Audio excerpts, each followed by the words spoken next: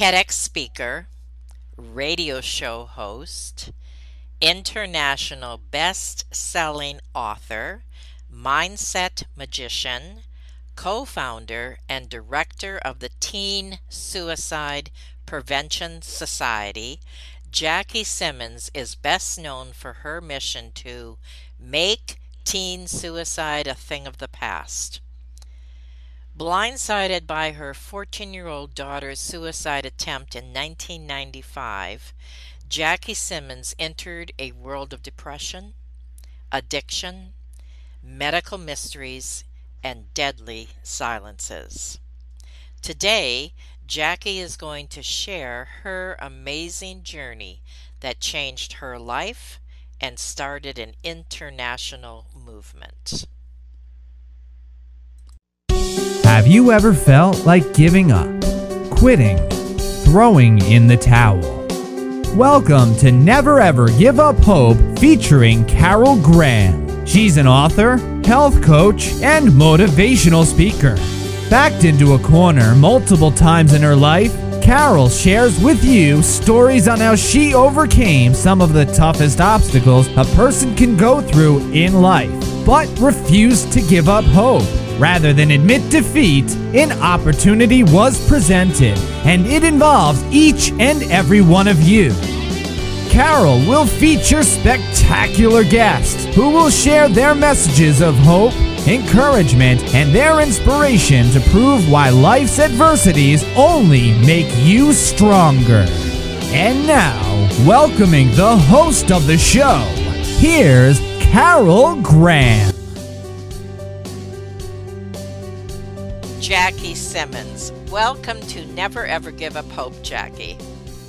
Thank you. I am so excited to be here, Carol. Well, your story is one that in 8 years that I've been doing this show, I have not discussed this with anybody else. So this is a first. And I really sincerely, as you can imagine, we all need to hear this message. And I certainly have been a victim of it, and I think many of my listeners have been as well, in that we know somebody, and especially someone very close to us, in my case, my son, who tried to commit suicide at a young age. So this is an amazing topic, a timely topic, and I am indeed grateful that you are here today to share with our listeners. Oh, thank you, Carol. You're right. You have hit upon something. I think everyone's life has been touched by suicide. Yes. So first of all, let's do your backstory. Let's talk about who you are, where you came from, the leap from sales trainer and stress management consultant to emotional resilience training and mindset mastery. Expound on that a little bit, and then we'll get into the rest of your story.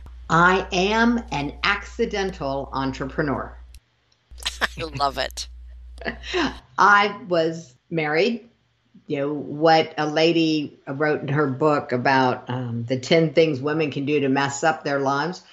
I was one of those who opted for marriage and motherhood. It didn't work out so well. Here I am. I had 3 young kids, 5, 3, and 1, and no husband, no degree. I got a job doing sales, and I got to the end of the month and I had a choice to make. I could either pay daycare or I could pay the rent, and I couldn't do both. So I got lucky, and a friend who had a business in her home suggested I look at having a similar business, which was as a licensed family daycare provider. So I fast-tracked through the training and the certification, and I didn't know anything about anything when it came to business. All I knew is I had 3 kids to feed and a roof to keep over their head. Right.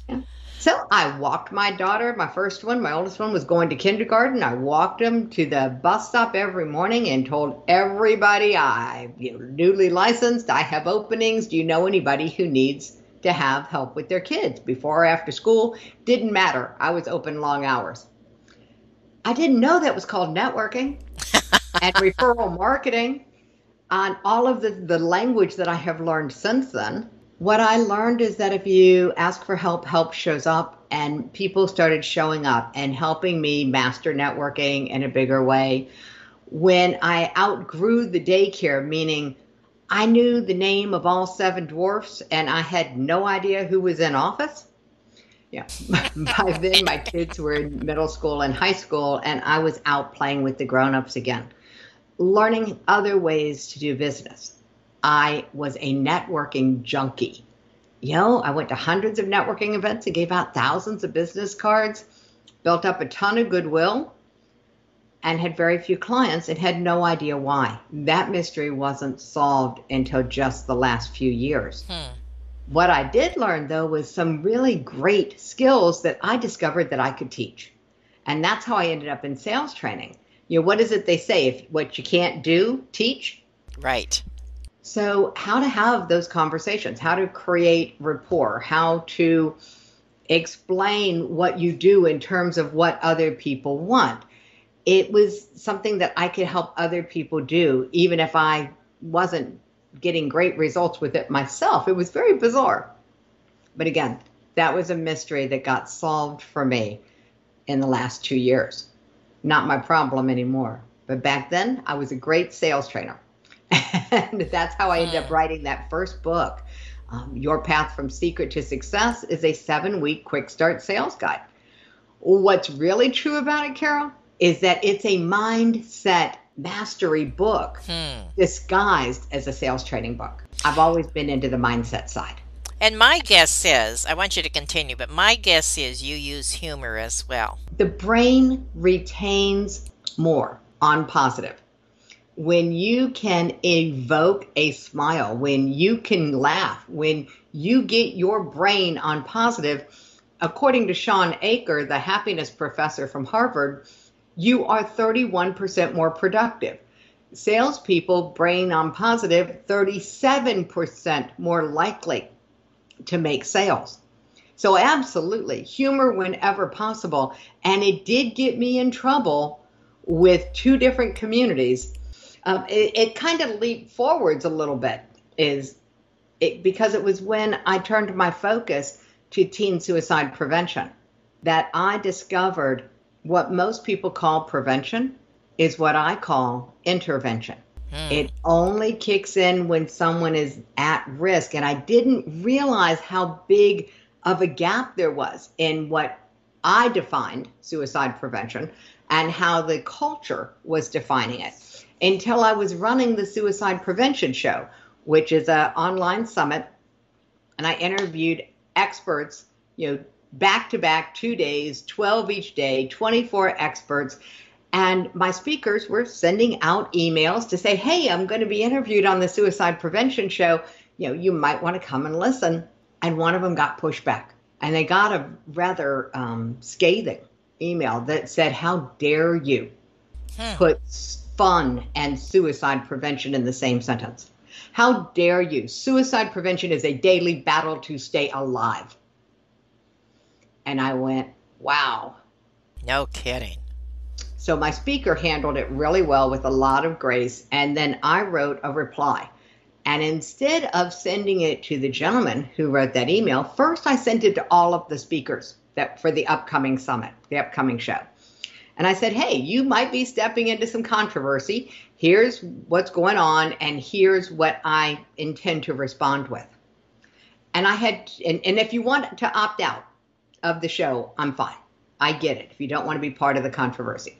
I had 2 speakers reply. Nobody dropped out. That was kind of cool. 2 speakers replied. And the first one said, Jackie, you can't call it a show. You have to call it a symposium or at least a summit. You can't put suicide prevention and fun in the same sentence. You will never be taken seriously by the mental health community or by the educational community. I said, oh, okay. The second speaker wrote and said, hey, Jackie, I think your response would have more impact if you organized it this way. So I took the liberty of doing some editing and saved a copy. What do you think? And those were the only 2 responses I got. And how did you respond? I wrote back to him and I said, hey, Steve, I get that every day is a struggle for you to stay alive. that you are working with suicide intervention because you're already struggling with suicidal thoughts. And we appreciate that you took the time to write to us. When we say suicide prevention, we're not talking about preventing the act of suicide. We're talking about preventing suicidal thinking from getting stuck in someone's head. I get that we can't be there for you because you're already struggling with suicidal thinking, so we can't prevent that for you. But this is what we do for the world, is help prevent suicidal thoughts from getting stuck in someone's head, because suicidal thoughts are actually normal. They're part of our natural negative bias. They're part of our worst case scenario problem solving mechanism. Even Freud said that suicidal thoughts are normal. It's getting stuck that is the problem. Right. And then I said, and Steve, if our message that suicide prevention, pure prevention, is fun, pushes you away from us and into the waiting arms of a suicide intervention, an intervention specialist, our message is doing its job. And that became an article after he responded. It became an article on LinkedIn called "Your Message Hit Me Like a Slap in the Face," because that's how he started his email to us. What's really interesting, Carol, is that Steve attended the suicide prevention show. All 2 days he was there, listening and watching. And at the end, he actually opted to come and do an impromptu Q&A with me. And the next season of the suicide prevention show, he had stepped up into speaking about suicide. Wow. He had taken on a mission to work through Toastmasters and to learn to become a humorist on the topic. My word. And so I interviewed him as an expert on my next show. We don't know the impact we're going to have. That's right. And I had to be willing to say, if the suicide prevention world, if the mental health world, if the educational world are not going to take me seriously, I am okay with that. That's not my world. My world is you and your family, and you have this normal life. We were a typical middle-class American family until we weren't. And that's how I had to come down on it and say, I don't care. I mean, I don't like to piss people off, but I don't care if I'm not taking seriously in suicide interventionism world. They need them. Oh my God, if it wasn't for the intervention specialists, I don't know that my daughter would still be alive. So God bless them. And I am not them. I'm not a psychologist. I'm not a psychiatrist. I am not any of those things that would make me qualified to intervene when you're struggling with suicidal thinking. What I am qualified to do is help you develop some emotional Teflon so that that negative echo chamber doesn't get started. That's what I'm good at. And that's all that I want to talk about. You touched on a few things that are kind of floating around in my brain that I'm not sure exactly how to ask you. So I'm just going to give you my thoughts before we move forward with your story. And that is, first of all, something that you said initially was that people talking about sales in the sales world, that people gravitate to the positive. I thought it was the opposite. I thought that people in general gravitate to the negative and see themselves there. Is that not true? All right, you've got two sides of the brain. And the two sides of the brain. One, we have a natural negative bias. So we are naturally looking for what's wrong because that's how the caveman brain is programmed to help us survive. Okay, so yes, we naturally look for what's wrong.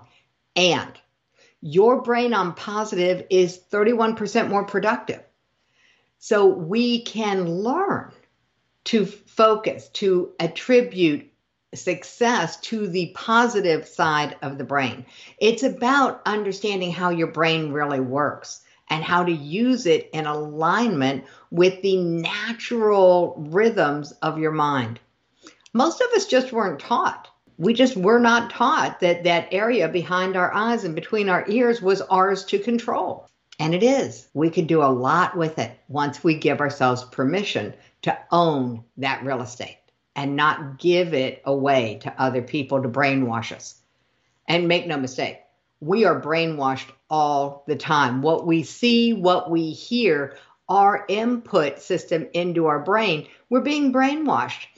And if we don't take control over what our inputs are, then we don't have control over what we think or how we feel. I'd rather live by choice. That was my next question. You just answered. I was going to say, but don't we have the ability to control what we are listening to and make that choice? And The answer is yes and no. I'm Okay. going to say yes and no. Okay. Do we have the ability? Yes. Do we know that we have the ability? And are we taught how to use that ability to choose? No. We're not taught how to consciously choose. We are taught not to stand out from the crowd. We are taught to care what the neighbors think. We are taught a bunch of rules for getting along in society that actually diminish our ability to choose to live a life that fills us with joy, because we look around and other people are all unhappy and we think we have to be unhappy too. If you don't believe me, go to any bar at 5:30 on a weeknight. They call it happy hour because that's the opposite of what's going on. People aren't happy. And so because we look around and we notice that other people aren't happy, we feel weird when we're happy. And I'm okay with being weird. I would rather be weird and happy than fit in and be unhappy, because I lived that way for a really long time. I'm not willing to do that again. I really love what you just said because I can relate. And if I can relate, then so many others are relating as well. In my memoir, there are 12 chapters and 12 traumas, and how I dealt with each one of those essentially was by attitude, having a positive attitude no matter what was going on, and also through humor. When my husband said that he had brain damage and would never function properly, I found ways to make him laugh. So it's another aspect of what you're saying, if I'm hearing you correctly, is even in the middle of something that could be extremely traumatic, that we find something else instead of going to, oh no, poor me, to how can I change this? And one of the ways that I change it is through humor. Is this what you're saying as well? The answer is, of course. One of the ways we can change our emotional state and our physiology immediately is with humor. Whether it's watching a funny movie, whether it's reading a book like Anatomy of Illness or The Biology of Belief, there is a preponderance of evidence now that says even if you fake a laugh, your body will produce the chemicals of Mm. laughter. That's why they created something called a laughter club. So what do we know?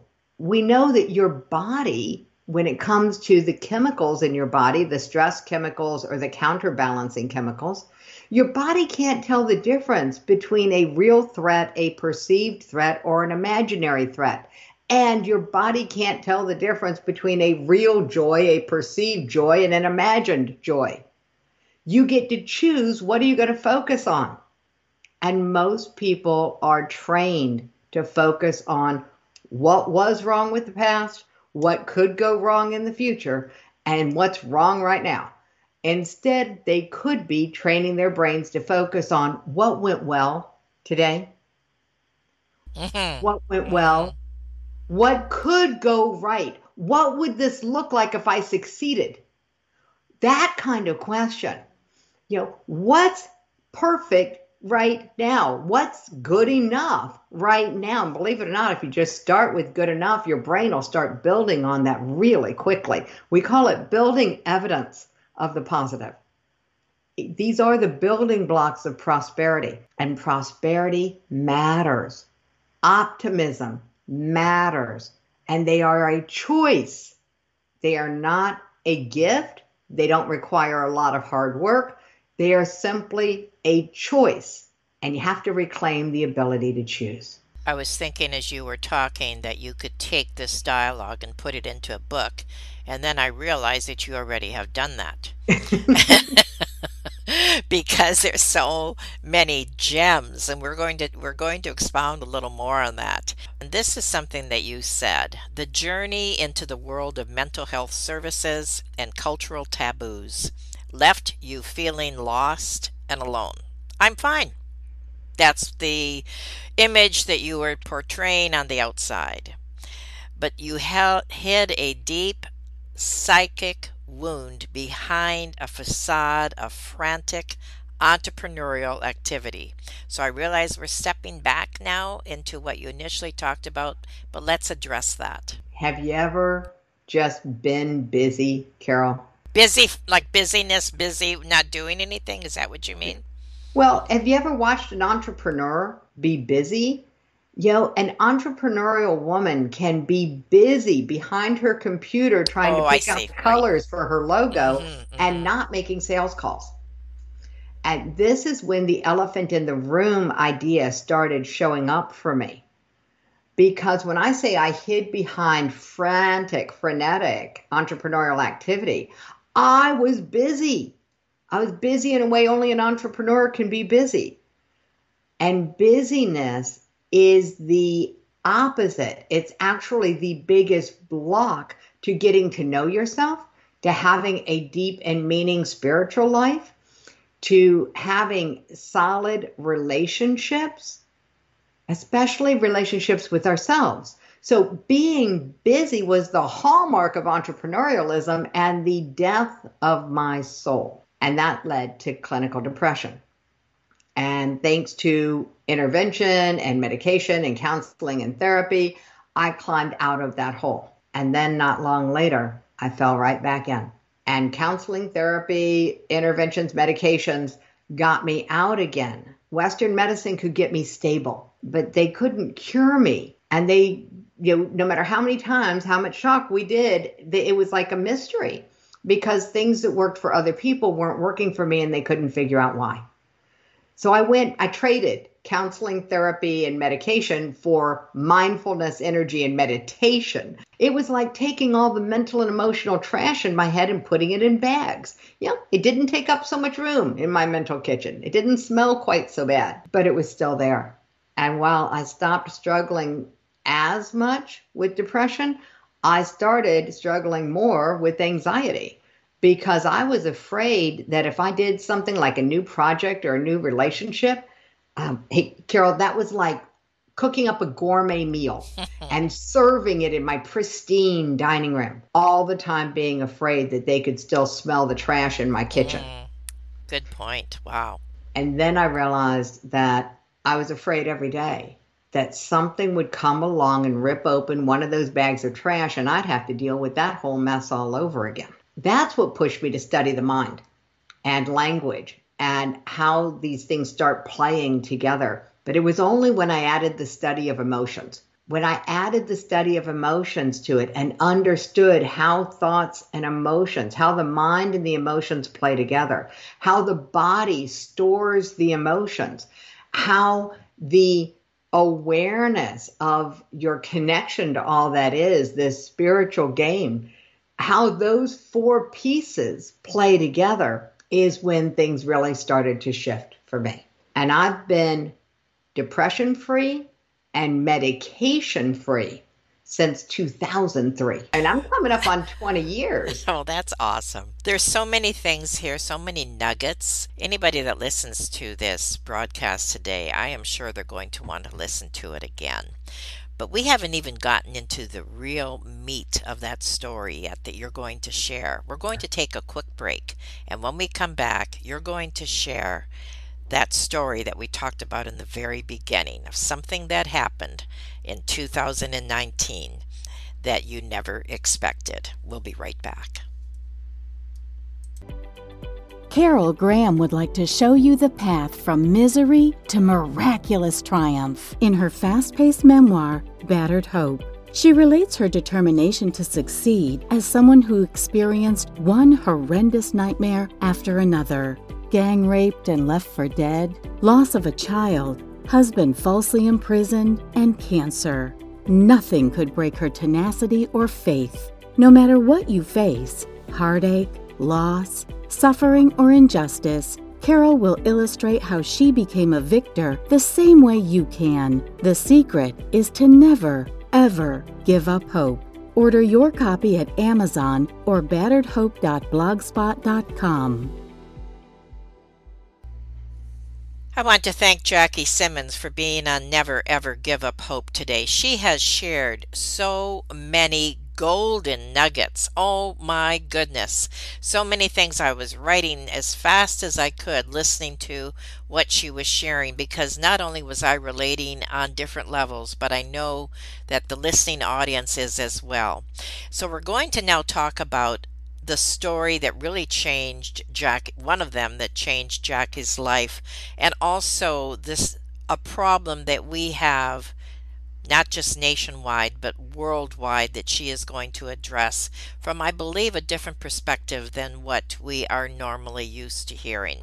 So let's start with August the 3rd, 2019.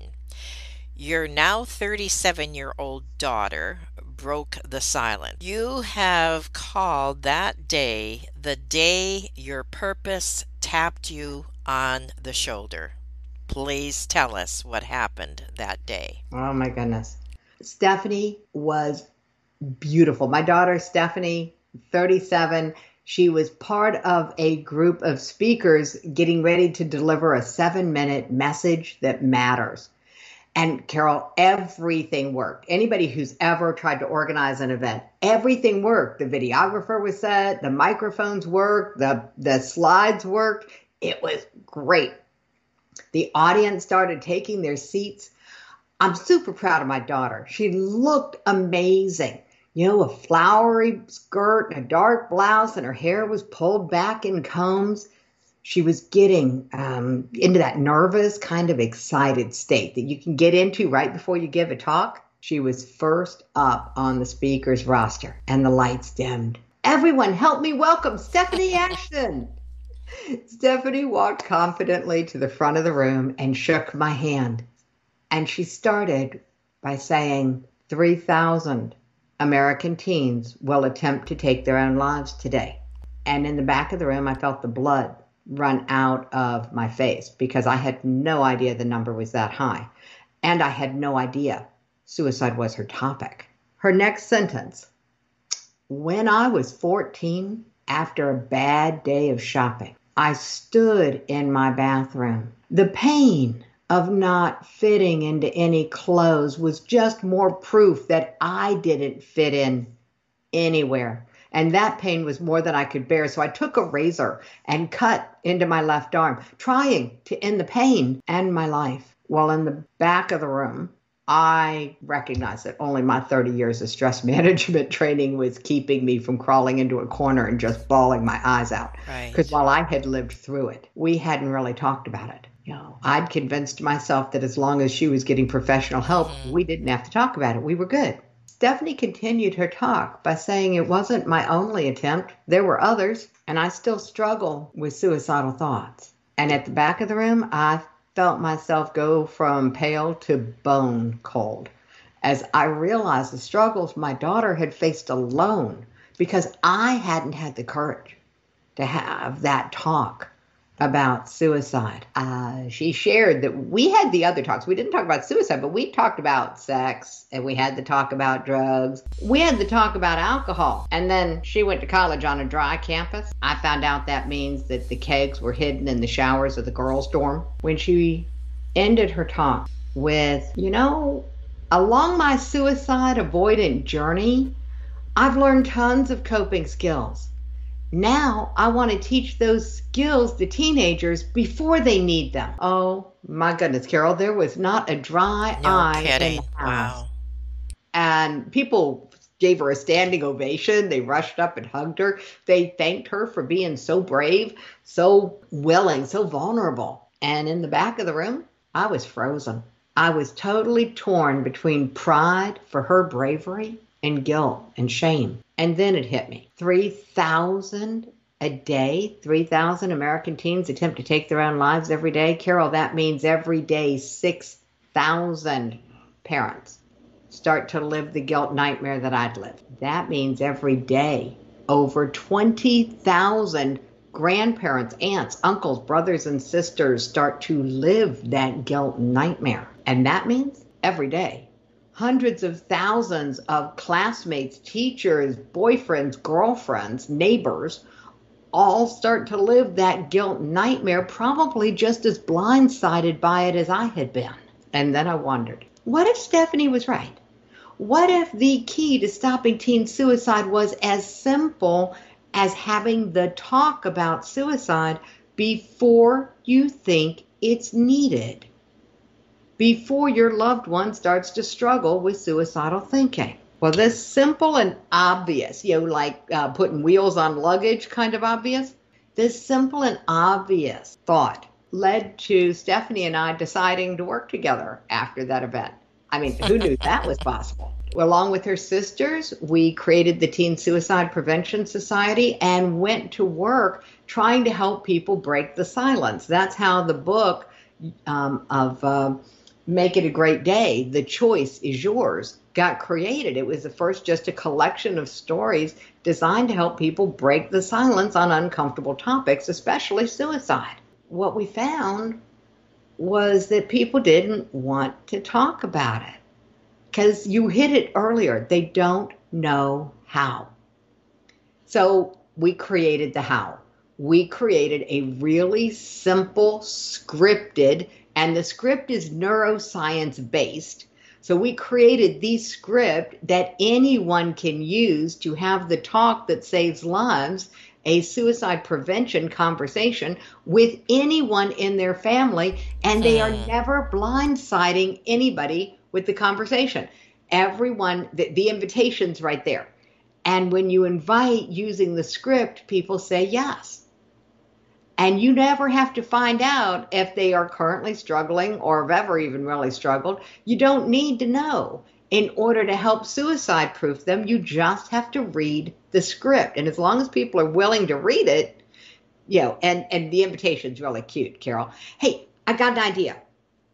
Instead of me talking about the talk, would you be okay to role play it with me? And we can show everybody how easy this is. And where is that script available? It's available on the Teen Suicide Prevention Society.com.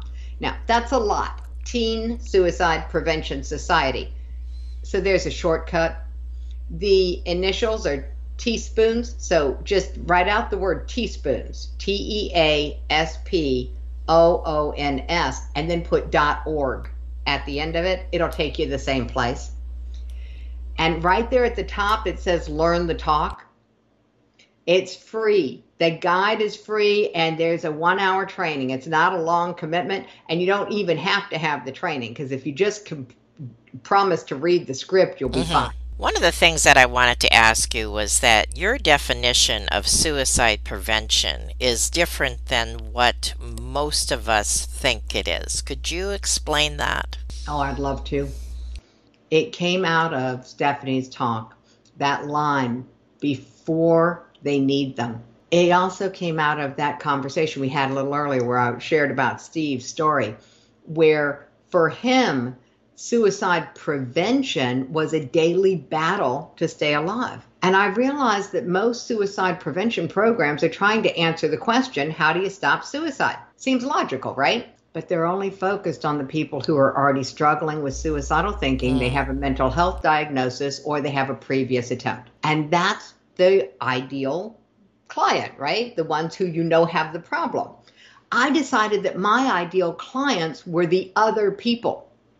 The ones who you can't tell by looking is what I've discovered. The ones who are not obviously struggling. They don't have a mental health diagnosis. They don't have a previous attempt in their past. And there's one in every room, Carol. Every single networking room that I go into, whether in person or online, as soon as people know that I'm the director of the Teen Suicide Prevention Society, I start getting private chats and private conversations. And what have I learned? I've learned that in every room, if there are more than 4 people in the room, the odds are really high. Wow. That one person in that room is grieving the loss of a loved one to suicide, and that one person or more are struggling to stay alive. Oh, my word.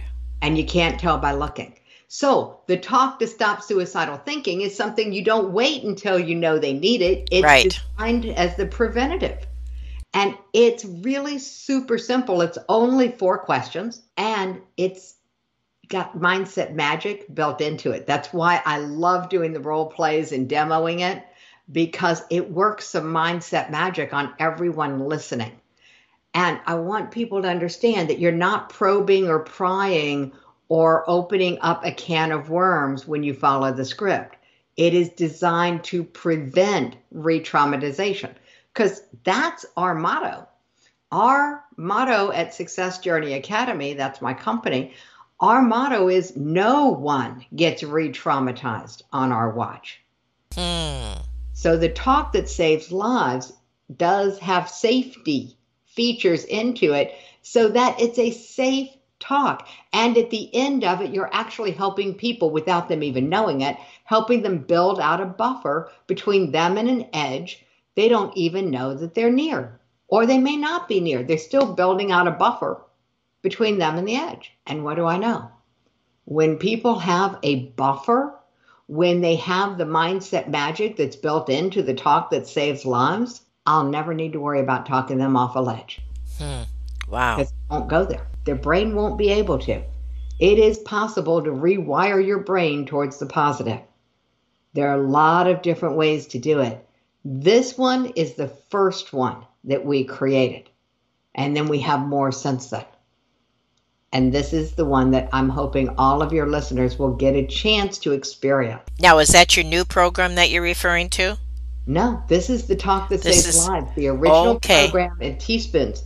Yeah, this is the simple 4 questions that if you have this talk with someone, both of your brains, because of mirror neurons, start building out a buffer between you and the edge.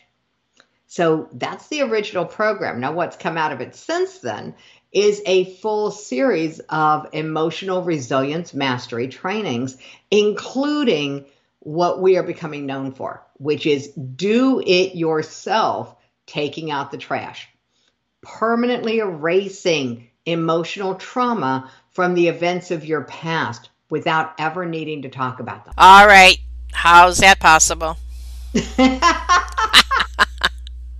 It's a 6-week class where, this is what I've been doing with my private clients for years. Permanently erasing emotional trauma from the events of the past without needing to talk about it. The work is done in a series of guided imagery sessions, starting with creating muscle memory for positive, powerful states of emotion. The shift of your brain from naturally negative, which is how the caveman's brain is wired to keep us safe, into the proactively positive. That's where we start. We want to make sure that you have the ability to shift your emotions, have control over your emotions at will. And so that's where a session starts. And in the first session and every session, we guarantee you will permanently resolve 2 episodes or more of negative emotional history without needing to talk about it. It's a very precise process, and it's done in a state of relaxation. So it's actually a lot of fun. Well, you know me, it's going to have something in there that's funny. Let's start with where people can get in touch with you. And is everything available in the same spot? Your programs, your books? Tell us what you want us to know. JackieSimmons.com. That is where you may not find everything, but you will find the access to both the 6-week course that's coming up, the 3-day event that we host, which is Your Story or Your Life. We believe you either rewrite your story or be prepared to relive it. And I did not want to relive my story again. So we have a 3-day event that we have 4 times a year. And then you can also find the weekly masterclass for busting your limiting beliefs. We get that done in an hour, and that is absolutely free. I am on a mission to make suicide, not just teen suicide, but all suicide, a thing of the past. I believe mental health is an inside job. We just weren't given the instruction book. That's it in a nutshell, isn't it? Wow. Okay. I like that. So, in summary, and as a word of encouragement, or whatever you would like, what would you like to say? You can't do it wrong. You can't have lived your life wrong. Everything that you have done was good enough. How do we know? You're here. So that means that everything you've ever done in your life, every decision you've ever made, every penny you've ever spent, every second you've ever lived, they were good enough because you are still here. And the minute you make peace with your past, now you can create a future that you love. You can live a life in this moment that you love. And I hope you do. Thank you. I thank you for everything you shared, including your heart and what you went through. That's the part that I know that many people like myself related to. The technical side, that was phenomenal. That's where I took the notes. And so you have addressed our emotions and definitely have inspired us and motivated us to use this program to connect with you, not only to help ourselves, but I think that as we are listening, we know people that need to hear this message. When you said the statistics about if there are 4 people in any room, that one has been affected and others have thought about it, it just hit me. There's still that side of us that needs to be addressed, and this is what you so clearly pointed out today. Well, thank you. And I did promise everyone that I would say what it was that changed for me in the last 2 years. That's right. The yes. years that I struggled. Here's what changed. I stopped having secrets. The day that I stood on the TEDx stage and shared my story and my daughter's story, all of a sudden I stopped having secrets and I stopped being afraid. It's really a different way to live when you don't feel vulnerable, because my opinion of myself is in the center of my life. It doesn't mean I don't pay attention to other people's opinions. It just means that mine comes first now. And that's a life worth living. Thank you for that, Jackie. And thank you so much for everything that you shared today and for being on Never, Ever Give Up Hope. Thank you for listening to Never Ever Give Up Hope, featuring Carol Graham. Did you know that most people succeed because they are determined to? Quitting was never an option. Carol loves your comments and will respond to each one. So please subscribe and review this podcast. A rating of 5 stars would be outstanding and appreciated. Remember, if you are still here, there is always hope.